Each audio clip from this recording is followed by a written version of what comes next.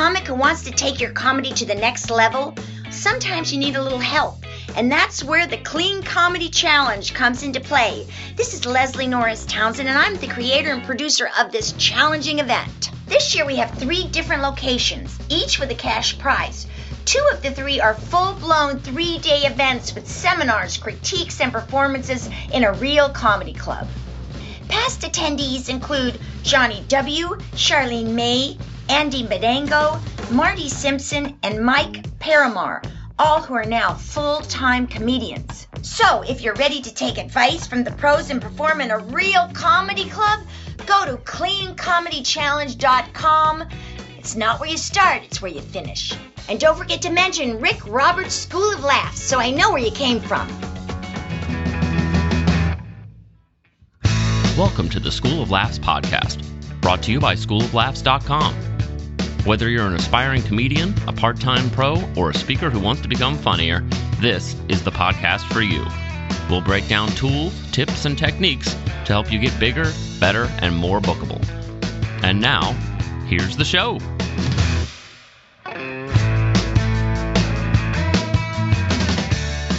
Welcome to the show. Rick Roberts here, and we've got a fun, kind of quick episode today where I answer some frequently asked questions from some students that were taking one of my recent classes. We passed the old microphone around. They asked a few questions, and I told them I would get the answers to them on a future podcast, and the future is now. Hey, I do want to thank the Clean Comedy Challenge for sponsoring the podcast. If you want to get involved with that, check out cleancomedychallenge.com. From all accounts, it's a well-run event, and you get your money's worth as far as feedback and stage time. So take advantage of that. You can find out more details at cleancomedychallenge.com or on the show notes for this episode at schooloflaughs.com. Also, thanks to Sean Sellers, who's my Patreon supporter of this episode. If you are a Patreon supporter at $7 a month or more, you can look forward to our next Club 52 Hangout. That's our video conference call. That'll be happening on Sunday, March 4th at 2 p.m. Central Standard Time. So again, that's Sunday, March 4th, the very next Sunday after this episode releases. March 4th at 2 p.m. Central Standard Time. You automatically get an invitation to that by email about 15 to 20 minutes before we kick it off. So if you have questions you want answered in that hangout, Club 52 folks, make sure you have them ready to go, or you can even send them to me ahead of time at schooloflaughs@gmail.com. Enough rambling now. I'll tell you about some local appearances here in Nashville, as well as appearances in Grand Rapids and Holly Springs, North Carolina at the end of this episode. And again, information on those appearances are in the show notes. Right now, let's get into the episode and answer some of these frequently asked questions.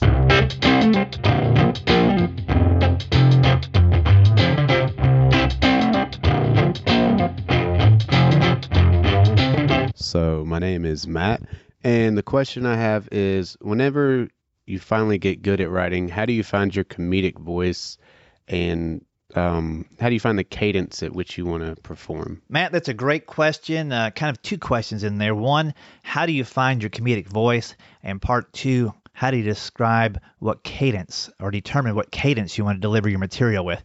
Let's go with part 1 first. How do you discover your comedic voice? What does that feel like? When does that happen? It happens at different points for everybody. Like most comedy conundrums, they're all on different schedules for different people. Finding your own comedic voice, for me, I'll just give you what I know. It took me many years, because I think when you first start comedy, you try on different hats. You somewhat, whether you realize it or not, are impersonating comedians you've listened to before, and you're kind of emulating their style, because that's your template, that's your tricycle, if you will, for kind of getting moving in the comedy direction. You don't want to stay on that tricycle for very long, but having that tricycle, that template, gives you some kind of, I guess, comfort on stage and some kind of recognizability as far as what comedy is like. For me, those things, boy, I varied. I tried a lot of different things out when I first started, from Andrew Dice Clay to, I guess I was a little bit of Steve Martin was the guy that I wanted to be like, and found out pretty quickly that he's a very unique guy, and it's pretty hard to pull that off. There weren't too many other comics that I followed at the time. You know, a lot of guys now will do a Dave Attell or a Mitch Hedberg kind of thing when they first start. Kevin Hart, I see a lot of people stepping into that pace, Chris Rock. But those are those guys personas, and that's their point of view, and that's their cadence, if you will, which is part of our question as well. So it takes a little while to figure it out. How do you figure it out? It's just up again, get on stage, record, listen back. Get on stage, record, listen back. You'll start to notice your better shows have a few things in common, and that might be your pacing. It might be your articulation. It might be that you're dialed in that day. If the only times you have great shows are when everybody has great shows, you're just stepping into an environment that's extremely friendly. And that's another thing that kind of threw me off early on. I would occasionally get a set at the Full-Time Comedy Club in Columbus, where I started at the Funny Bone, and it would go great. But you know what? All the sets there went great because it was a killer room, and it was really hard to mess it up. You take some of that same material and go to a one-nighter somewhere in the middle of the country or down the road at a bar or tavern, and you don't get any laughs. Well, it doesn't mean that material's horrible, but it means that you need to connect with your audience in a way that you can turn any night, into a great show. When you start doing that, I think you can look at your material, listen back, and start to discover where your point of view is. The tricky thing with all this is your joke writing skills will develop over time, so you don't have that full steam ahead when you first start. You're just kind of trying to figure it out. And so trying to figure out a joke, how to write it, how to perform it, as well as your point of view, that's a lot for a beginning comic. And that's why it can take, you always hear that term, 7 years of going at it hard and full time before you kind of stumble into your comedic voice. My comedic voice now is way different than it was at the beginning, even 5 years ago. It changes as I grow older and grow more experienced in life, I guess you could say. You have a wider perspective on how everybody feels about things, and you can step into a singular perspective on how you feel about it, where you fit in these things. Best thing you can always do is put yourself in every joke. If I'm talking about Donald Trump and doing a material about him, I can do whatever I want, but if I don't put myself in the joke and dictate to the audience how this joke affects me, then I'm not in the joke, and my point of view really isn't in the joke either. So hopefully that's not too confusing. Your second part of the question was about cadence. That also will be determined over time and will change over time. I was lightning fast early on, which I thought was the goal, to get as many jokes into the show as possible.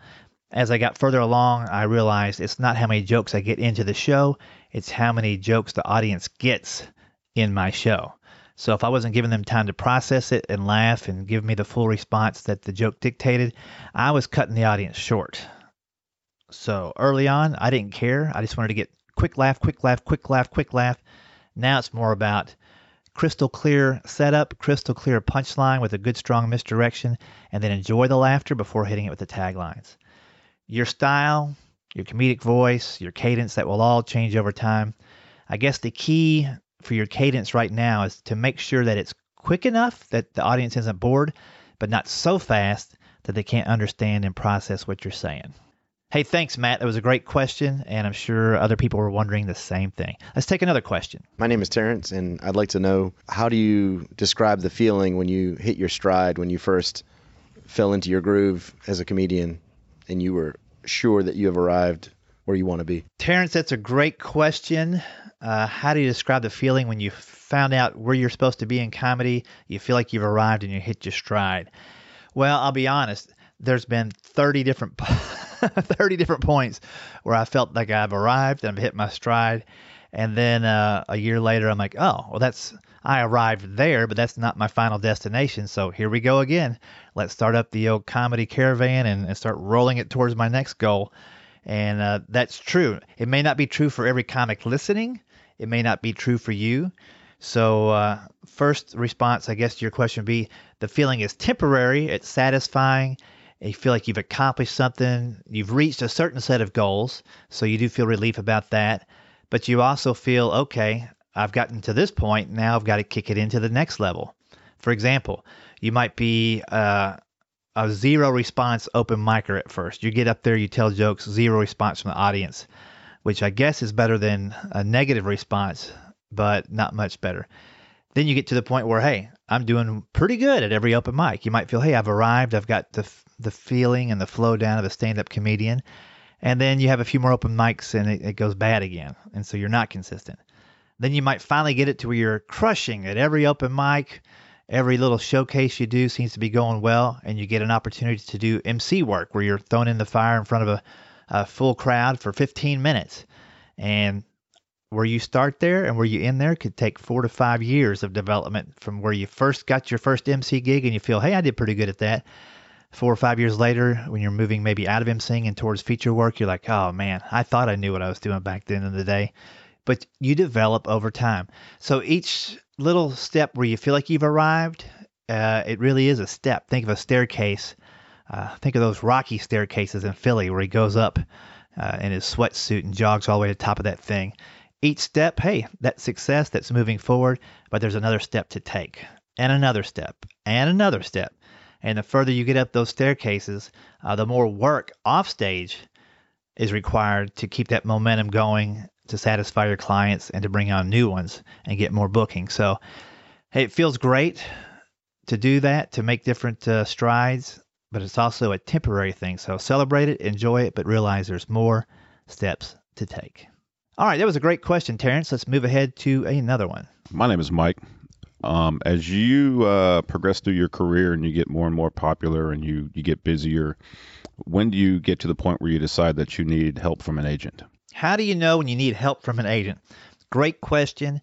A question that everybody hopes they need an answer to at some point.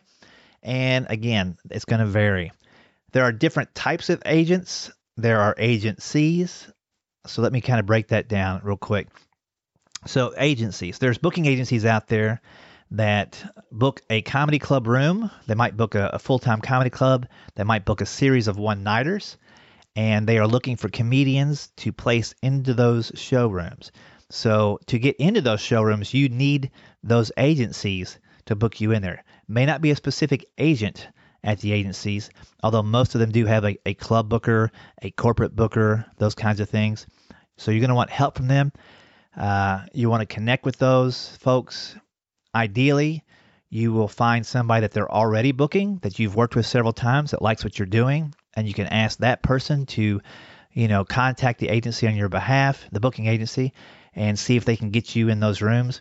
Those comics that you've developed relationships also might just bring you on as their opening act, and kind of eliminate the middleman of the agency in a way, as far as taking that job away from them. Let me explain that a better way. So if you knew a comic that was working for a booking agency and you wanted to get into one of their rooms, you might ask that comic to put in a good word for you. And that comic may also just say, hey, and tell the booking agency, I would like Rick Roberts to open for me on the dates I worked with you guys. And if that's okay with the agency, they might say, hey, fine, go ahead. That's one less comic we got to find to put with you. That happens more often than you would think, but not all the time.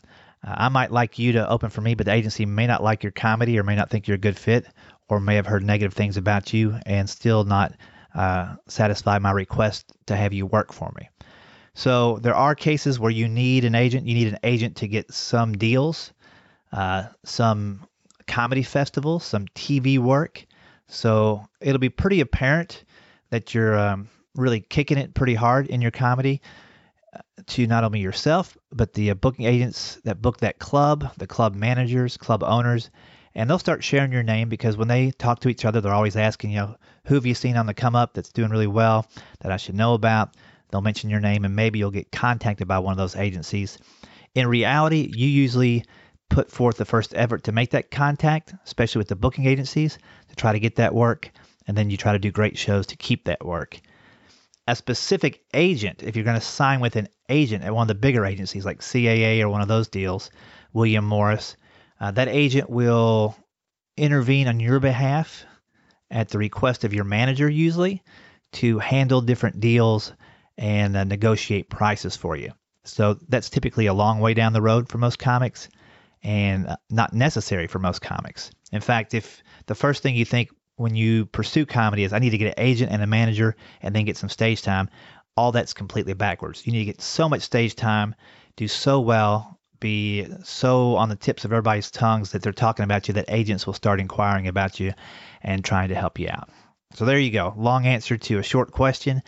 Again, it varies, but when you find your workload is booked heavy and you need some help getting to the next level, that's typically when you go search for an agent. All right, I think we have one more question from Terrence before we head out the door today. Let's see what Terrence has for us. Can you describe your very first heckling experience? My very first heckling experience was probably my very first time on stage. And how did I handle it? I didn't even know I was handling it because I didn't even know I was on stage. How about that for an answer? Yeah, my very first time, it's been well documented here on the podcast, but I went to a place to do comedy called The Lobby in Columbus, Ohio. And I didn't know I was going to do comedy. I actually went there to play guitar. I'd seen in the newspaper, the Columbus Dispatch, that there was an open stage night. And to me, that meant what it meant to me in college, that you bring a guitar or you read a poem or something, and you go up there like a talent show and do your thing. And so when I saw that, I grabbed my guitar, had a couple songs ready to go, went to the place to do comedy, but not really. I was going there to do music. And after I got done, they told me it was a comedy night, and I nearly fainted and passed out and threw up all at the same time. So when I was on stage doing my 7-minute set, I was doing songs, and I led off with Bridge Over Troubled Water from Simon and Garfunkel, because I'm not quite that old, but I'm not quite that young. And it was greeted by silence, which I guess was my first thing of heckling. They did not respond, so that was a cold shoulder. Again, I didn't know I was doing comedy, so I just took that as, hey, at least they're not booing, and I'll keep doing another song. Kicked it up a notch with Born to Be Wild, to which a couple people clapped at the end, and one guy yelled out something I can't even repeat on my own podcast. Basically, when's the comedy start? I'll just paraphrase that way. And I'm like, what? I didn't know it was supposed to be funny. And then I played a song I had written in college that was kind of funny, and a few people laughed, and I got off stage, and that's when the MC told me, hey, this is a comedy night, not just a guitar sing-along powwow. And so that was the first of many heckling experiences. Over the years, I just learned to deal with them kind of spot specific. If I could think of something in the moment to say back to that person based on what they said to me, that was always the best scenario. And then I also wrote a bunch of comeback lines to have in my back pocket in case I couldn't think of something at the time.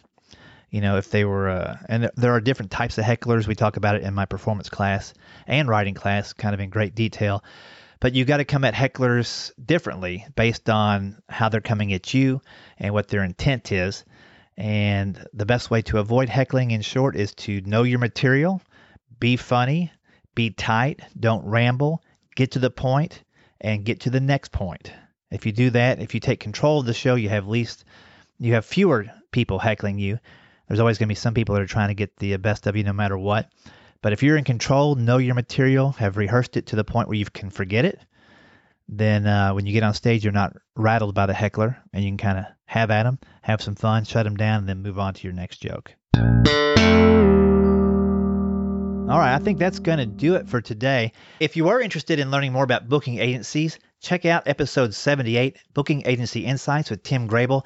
Tim runs the Grable Agency, the Grable Group right here in Nashville, Tennessee. Just worked a gig for him here about a week ago. He has good connections and really shared a lot of insight on that episode. So, Mike, I think it was that asked the question, if you want to learn more and get some in-depth information, check out episode 78.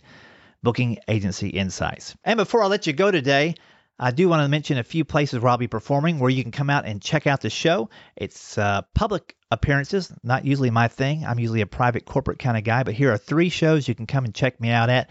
The first, March 2nd, that's a Friday. That's the day after release of this podcast. I'll be at the Holly Springs Cultural Center with Brian Bates. You can call for tickets 919-567-4000. We have a 7 o'clock and a 9 o'clock show. Show will be clean. Laugh Fest, Grand Rapids. You can check this out, laughfestgr.org. Laugh Fest in Grand Rapids, March 17th, a 2 o'clock p.m. show. It's a Christian comedy show at the Fountain Street Church. That's going to be a great afternoon show. Tickets are moving pretty good for that. So if you want to get in on that, make sure you log on online to laughfestgr.org and pick up some tickets there. And Huckabee. I do the audience warm-up at Huckabee when I'm not on the road, and I happen to be home on March 23rd and 30th this month. You can catch me there. Tickets are easy and free to get. You just go to www.showclix.com, /event/Huckabee. Pick up your free tickets. Come out and see me, see the show. They always have great guests, excellent music, and I have a lot of fun warming up on that show. You can get all that information at rickroberts.com under my, the latest news blog. That'll have links you can click to get tickets. Again, thanks to the Clean Comedy Challenge and Sean Sellers for sponsoring the episode. And thanks to all my students for those great questions. Hope you guys picked up a couple of tidbits you can use. And I'll talk to you again soon. Don't forget Club 52 Hangout, March 4th, 2 p.m. Central Time. I'll talk to you guys then. Bye-bye. Thanks for listening to the School of Laughs podcast. If you'd like to hear more School of Laughs podcasts, you can find them on iTunes and Stitcher.com. And don't forget to subscribe and leave a review. For information on upcoming live and online classes, visit schooloflaughs.com. Until next time, stay tuned, stay focused, and stay funny.